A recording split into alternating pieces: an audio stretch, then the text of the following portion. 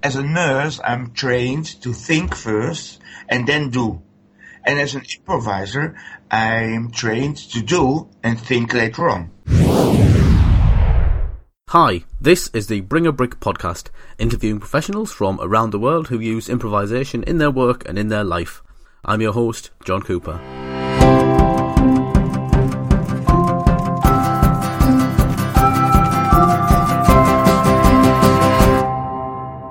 My guest this show is Marijn Vissers from the Netherlands.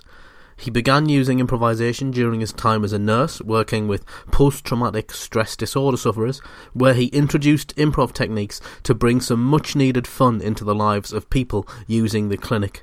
He's now part of an organisation called Impro Battle that work with people from all ages and all backgrounds that use improv theatre to bring them together. Now, in this interview, Marijn discusses his experience in the clinic, and I'll be honest, it's pretty heavy going in places. So if you're a listener, just be aware that this interview touches on subjects such as suicide and rape, but it's incredibly positive and shines a light on Marijn's bold approach to the work that he does.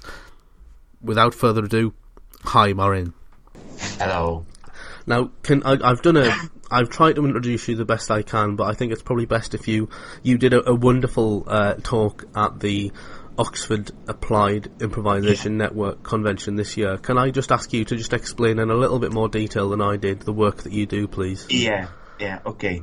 I was indeed a nurse in a trauma clinic for politic refugees, and those were huge traumas. I mean, people who had to kill their own children or being raped by 69 men in a line. Oh my God. You can't imagine how terrible those stories are. And if I came home, I like to talk about it, but at home they said, please don't talk about it, we can't sleep. And the nurses as well, they didn't talk about it that much. The doctors, they were talking about it, and they do some intervention. But we as nurses, no, we were the cool people, we didn't need that. And but I noticed that my life became more dark. Yes. I saw in every policeman a rapist. And so friends of mine said to me, Marijn, why don't you do some improv? Because we think it's good for you. And two friends separately from each other said that. So the next day I called to an organization who was doing theater sports, and they said, we start tomorrow, can you come? And I started, and directly, without knowing whatever I was going to do, and I had to pay it directly, the whole amount. Yeah. And then they did some tech games, some childish games, some really childish games, and we had to stand in the line of age, and I was the oldest, and the youngest said to me, oh my God, are you that old? And I thought, my God, I'm paying for this. I don't like this that much, but I'm Dutch. If we pay for something, we take it. Right. So I went back the next time, and the time after that, and time after that, and after a while I got totally addicted to it. Yes. And when I came in the hospital for the traumatized people, the people asked me all the time, Marijn, what did you learn yesterday? And for example, I learned gibberish, and then there was a woman from Iran. She was talking Farsi to me, and I was talking back like if I understood Farsi, but I don't understand one word of it. So all the people were laughing because they saw it, that it was not, that was gibberish. and then the doctor passed by, and he put his thumb up, and he said, so from the idea from, you're doing great job. And later on he phoned me and he said, the translator for the Farsi can't come, can you come? And right. Okay. And I had to explain him that it was totally bullshit what I was doing. Nothing to do with Farsi. But the clients, they were really enthusiastic about it. So that's why the coffee became much more fun. you know? Yeah. Because we did it during the coffee and not as a therapy. I see. Because So when yeah. you do it as a therapy, Yes. then people are sick. Okay, so that's how you kind of because that would have been my next question. Would be how did they take to you suggesting to do improv? So you effectively just kind of slipped it in, so to speak, and kind of put it in the least tense way, in the least obvious way you possibly could. Yeah, exactly. I see. Okay. And sometimes one of the therapists couldn't. The therapist was not there, and then they asked me, "Can we not have a drink of coffee and do some improv?" And they enjoyed it very much. They enjoyed it so much. One of the women, she was raped by 69 men in a line, and she was an Orthodox Muslimah. And normally, also as a man, you don't touch her. Mm-hmm. But she had her arms. How you say? She had her arms like if she was, in her next to her body. Yes. And I put my arms through, and I had white arms, and she had a black face. Mm-hmm. And I was taking her coffee and brought the coffee to her mouth, and she started to enjoy this very much. She was laughing as hell, and normally she was stealing cookies, lots of stealing cookies, and now I put my hand before her mouth, and somebody offered her a cookie, and with my other hand I make the symbol of no, I don't want it, and she said yes, but my hand was saying no, so she didn't get the cookies. I see. She was enjoying it that much, and later on she said to me, Marijn, this is the first time since years that a man is touching my body, Mm-hmm. without that I think about raping. I'm part of the improv group that I'm part of in Manchester. We have a game called Arms Expert, which is that game where you put your arms through, and it's kind of it's done for the purposes of comedy.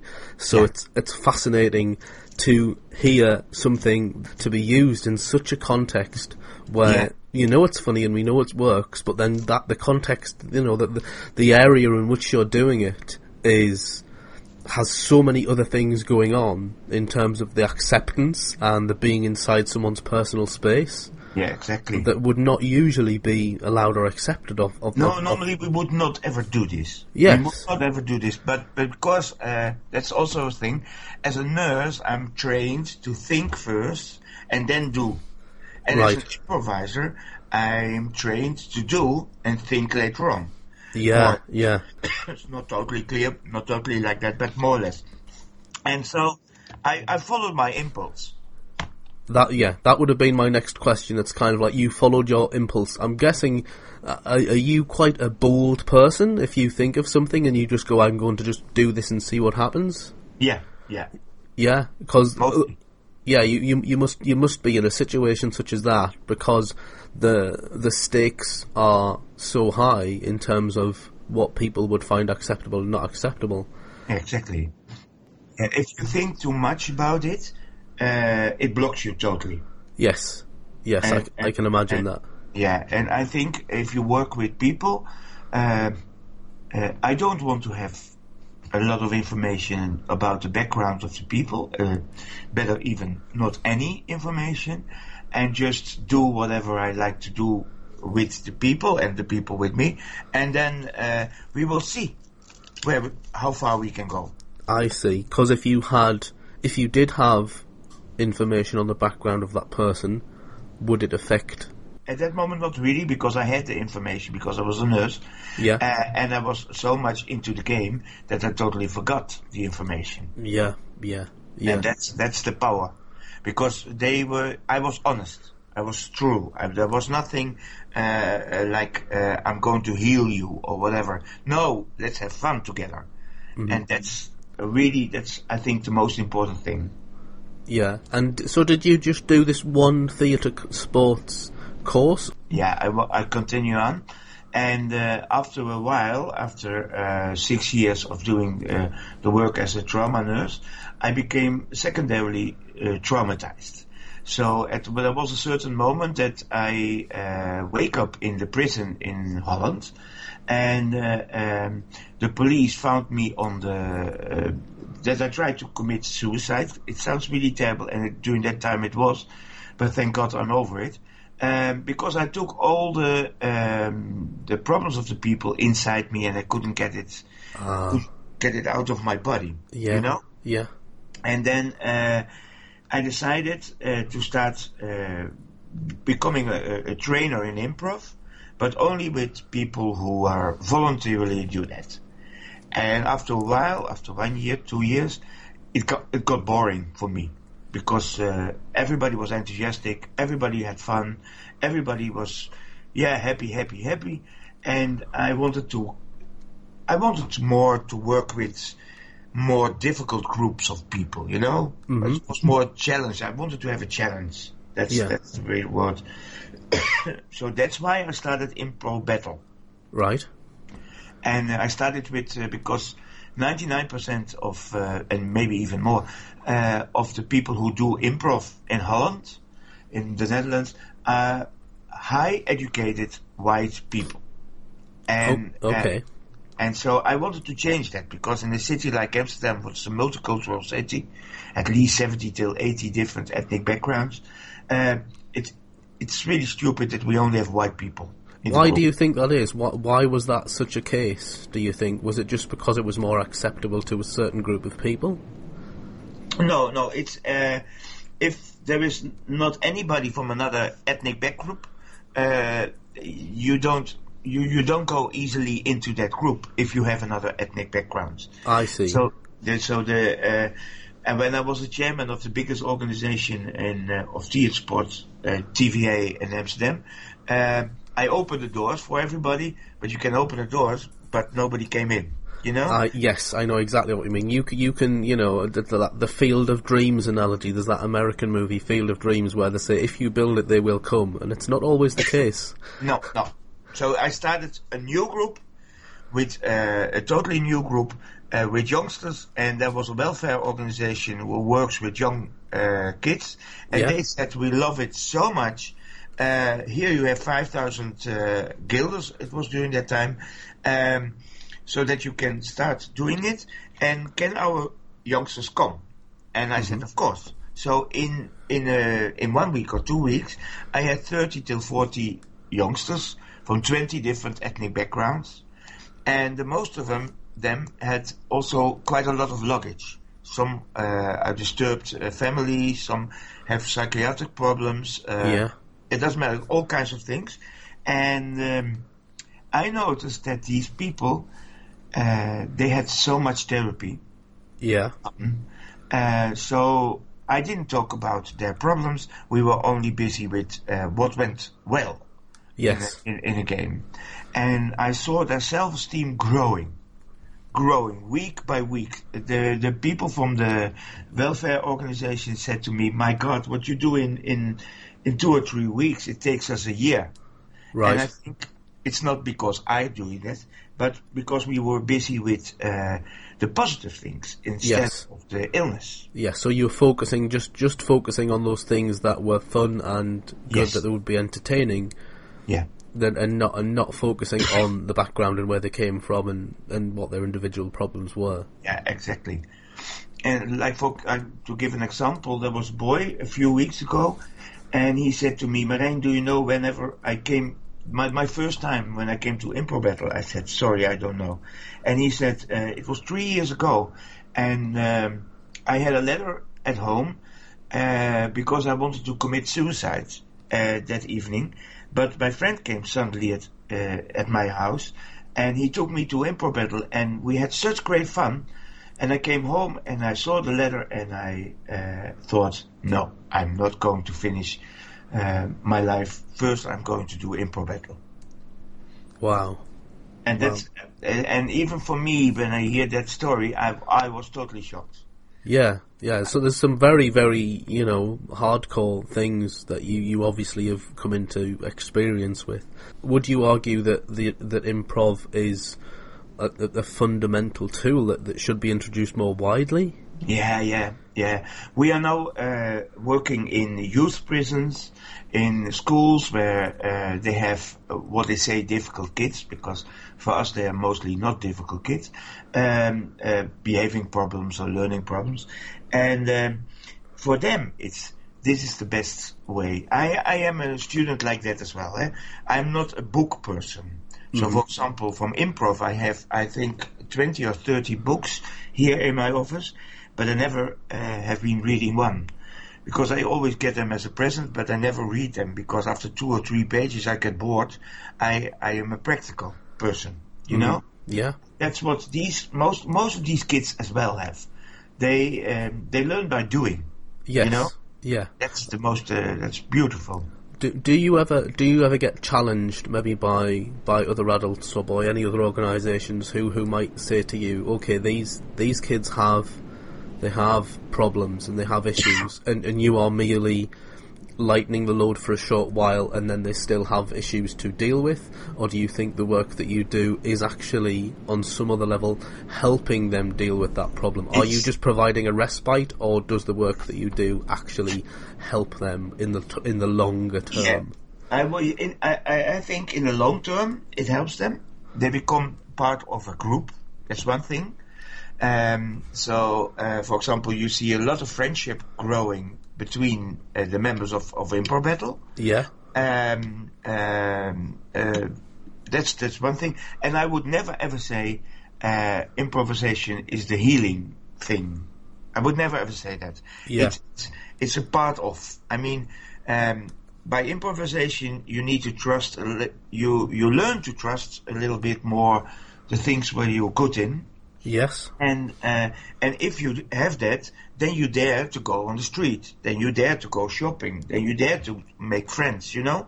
Yeah. And it's step by step. Everything is changing. So if it's done the way we do, some of the people will not notice that they changed because of improv. They changed because of the group of people. They changed because of they had more self-esteem. You know. And that's how it should supposed to.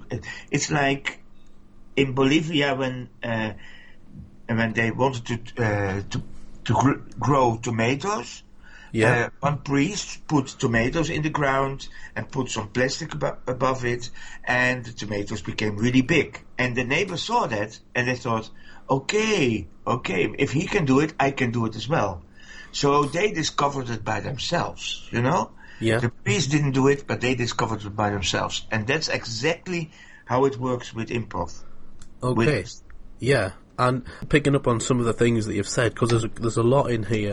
Do you find that there is a lot of work that you do which is cross-cultural, as in you're dealing with lots of different cultures? It's not only cross-culture, it's cross-everything. Because we have high-educated youngsters in our group. Okay. And low-educated. I mean, the lowest what's possible in Holland, so... And we have people with physically handicaps and mentally handicaps.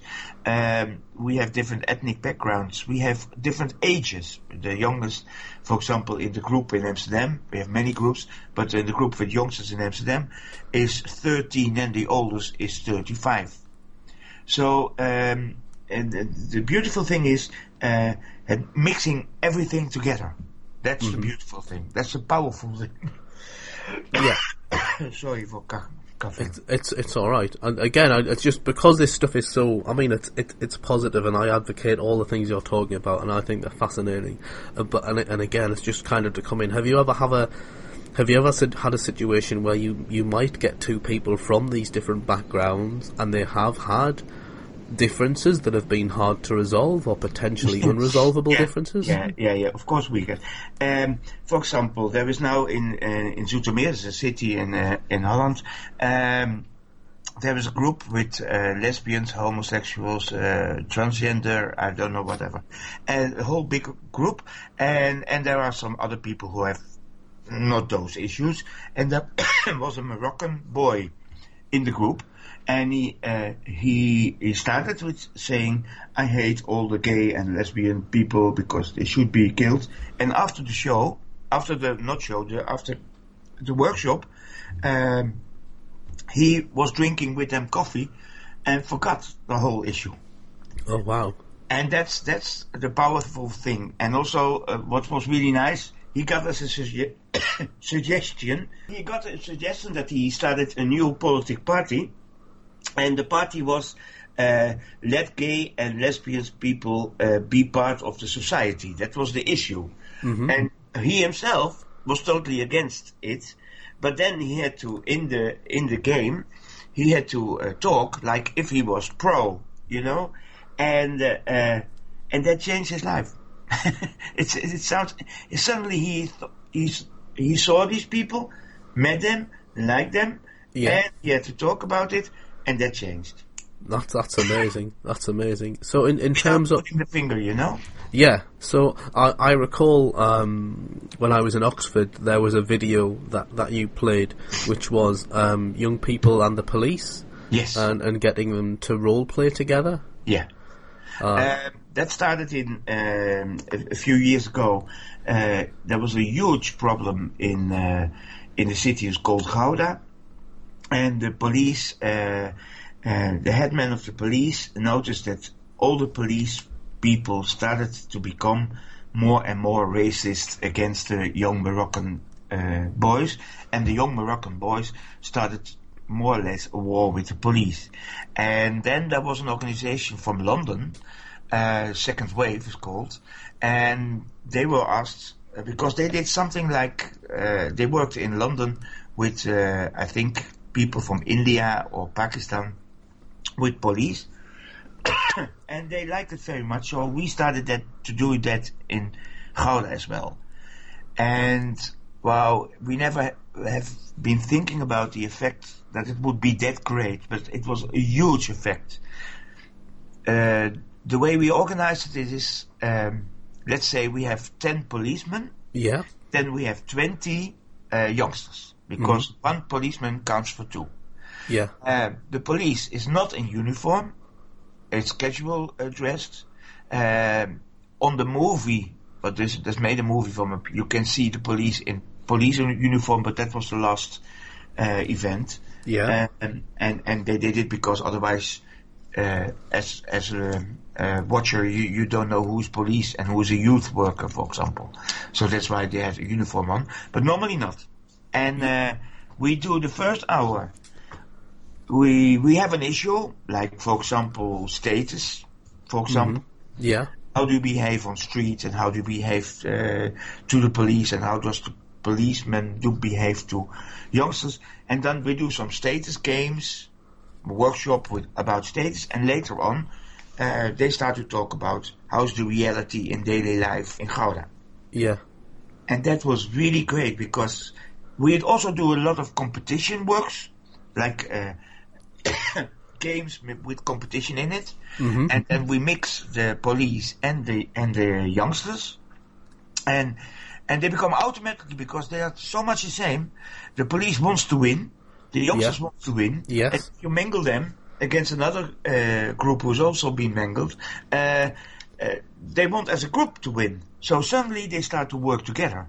Yeah, out of that competitive nature. Yeah, the movie was fascinating just to watch those kind of... You could literally watch those barriers being broken down. Yeah. And just see the difference from one bit of footage to the next, and how their attitudes... You know, it was wonderful just to watch that footage. Was a really great example. We went to... it's called in Holland Stormbaan, and I looked it up in English, assault course. Oh yes, assault course, yeah.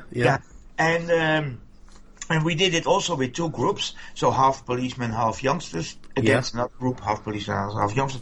And suddenly there was one of the oldest policemen sitting on the top of a ladder, and he was really 30 meters high, and he couldn't go down. And first the youngsters started to laugh. Hey, you see, the police is not as macho as we think, you know. They were making jokes. And then he said, but I am afraid of height, and I don't dare to go down. Yes. And then the kids said, oh my God, we have to help him. And they all went upstairs and helped him down. Wow. That was beautiful. That was a really beautiful moment. Yeah, you can't recreate stuff like that unless it's actually happening, unless it's actually being done. So these things that you do you create the project? Do you devise the project yourself, or do people come to you and you have to think of a way to integrate one side and the other? How do these kind of projects come about? Do they come to you, or do you go to them? Yeah, this project from Second Wave, they came to me, but mostly, like for example, I worked with ex-prostitutes, and I wanted to. That's a project what I had in my mind. So I went to an organization who was working with ex-prostitutes, and started to talk with them. How can we use improv for this? Yeah. And then I'm looking for funding, not me personally, but we are a bunch of people. We have I started this organization by myself, but now we have already 6 or 7 full-time people in our organization, and we are training our trainers, more than 20, because we are growing almost every week, to be honest. Yeah. So it's becoming a huge organization, but we are making our own projects as well. Okay, and what do you have any kind of future plans in terms of which direction you want to take it? Yeah, no, not the whole direction, but for example, what I want to do now is the undocumented refugees we have. So let's say they are more or less illegal in Amsterdam. They are hanging around the whole day. We like to do an improv workshop with them and a storytelling workshop. So we mix it a little bit, and there we are going to mix them with some ex-prostitutes, some ex-criminals, or how you say them, some all different but grown-ups. Let's say older than 25 till 65. And I have 6 students from the high school, and they are doing voluntary work, and every student gets 2 or 3 grown-ups to keep contact with them. Right. And so this is a totally new process. So what I love from this process is also nobody needs to know that some of these people are illegal. Nobody needs to know that some of these people have done the prostitutes' work or whatever. We are just busy with in this moment and looking for the beautiful memories, like when was your best birthday party or whatever, Yeah. And telling stories about that. So they become, again, human instead of a problem.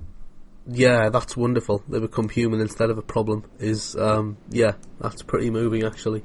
Yeah. That you would say that. That's So it sounds like you've clearly had a lot of success, and the stuff that you're doing is obviously bringing an incredible amount of value to the people that you do it.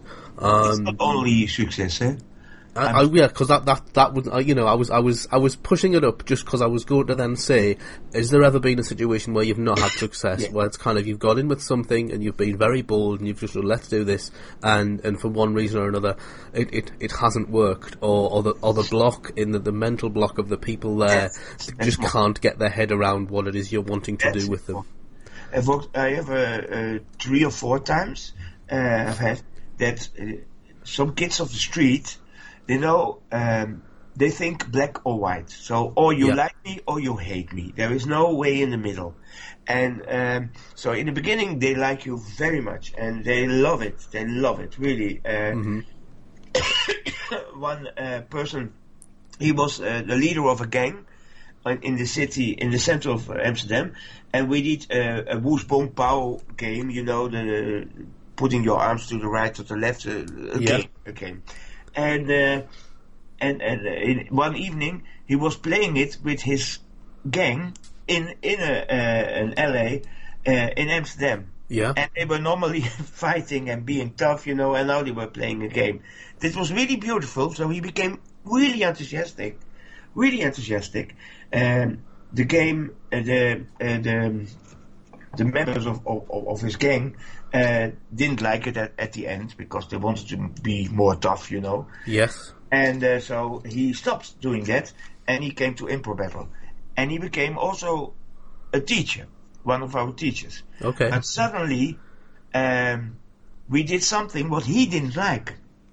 He wanted to make a movie out for Impro Battle, and he said to this boy, he said, "You are good in speaking gibberish French, so you have to do this, and you have to do this, and you have to do this."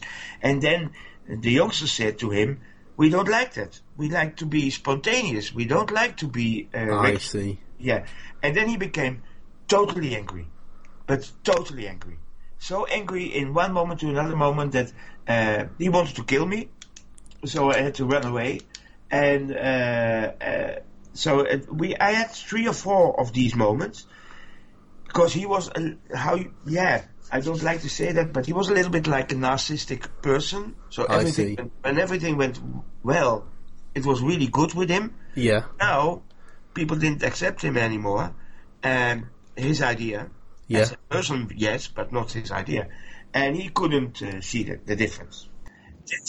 That's something what I had seen 3 or 4 times now. Okay, but that's I'm guessing the work that you're doing, I'm guessing, outweighs that. But yeah, I mean, sometimes you are going to get that it can't be for everyone, but it's obviously the good work far outweighs those instances. But I'm guessing that is the nature of the work that you do, that you will get some small instances of that. Yeah. So just getting back to you yourself, because obviously you've been doing this for a long time and there's a load of value in it. What do you get out of the work that you do? What's your kind of takeaway from this? There are so many. One of the things is when I was young, I said I would never like to have children because that's terrible. Now I have more than 100 children. Wow. So it feels like that.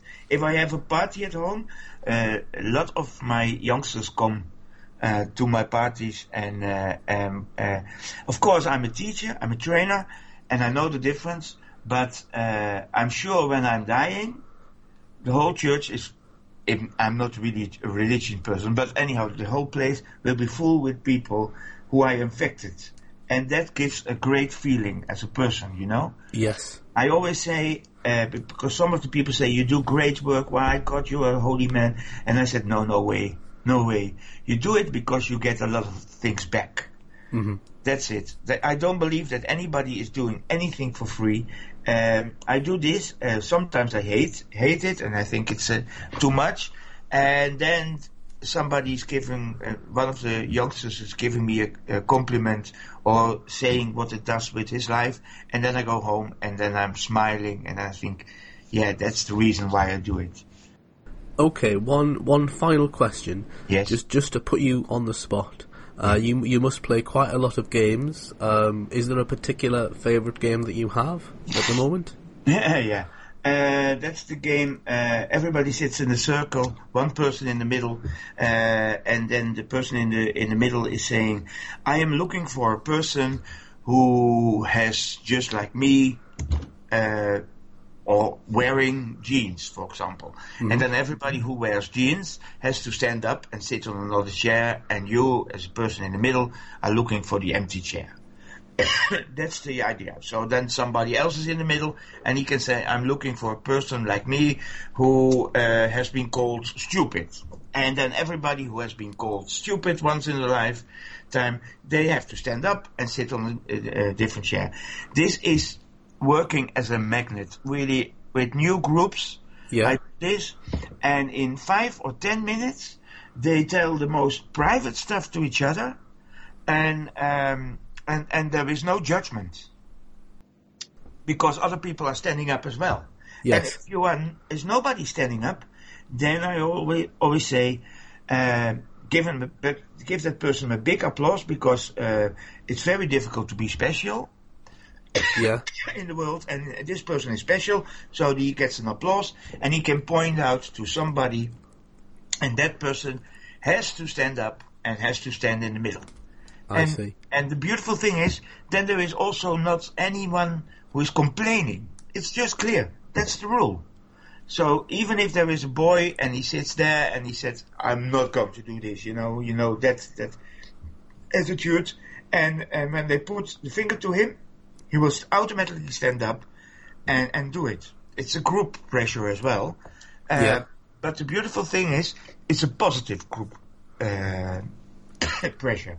That's great. That's wonderful. We've covered so much there, and we've been to some places that I didn't think we'd go to, because I've read up on you and I've seen some of the, obviously I watched that talk, but obviously you really have been working at the hard end of improv. Machrane, thank you so much for coming on the interview and being interviewed for the podcast. Thank you. Thank you very much.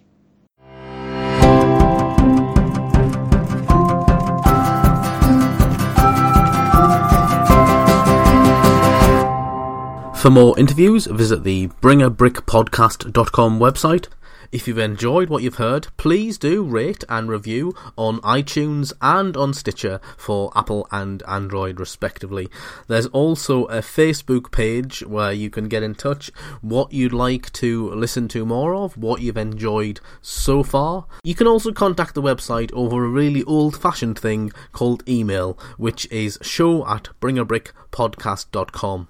And we'll see you next time. The bringabrickpodcast.com website.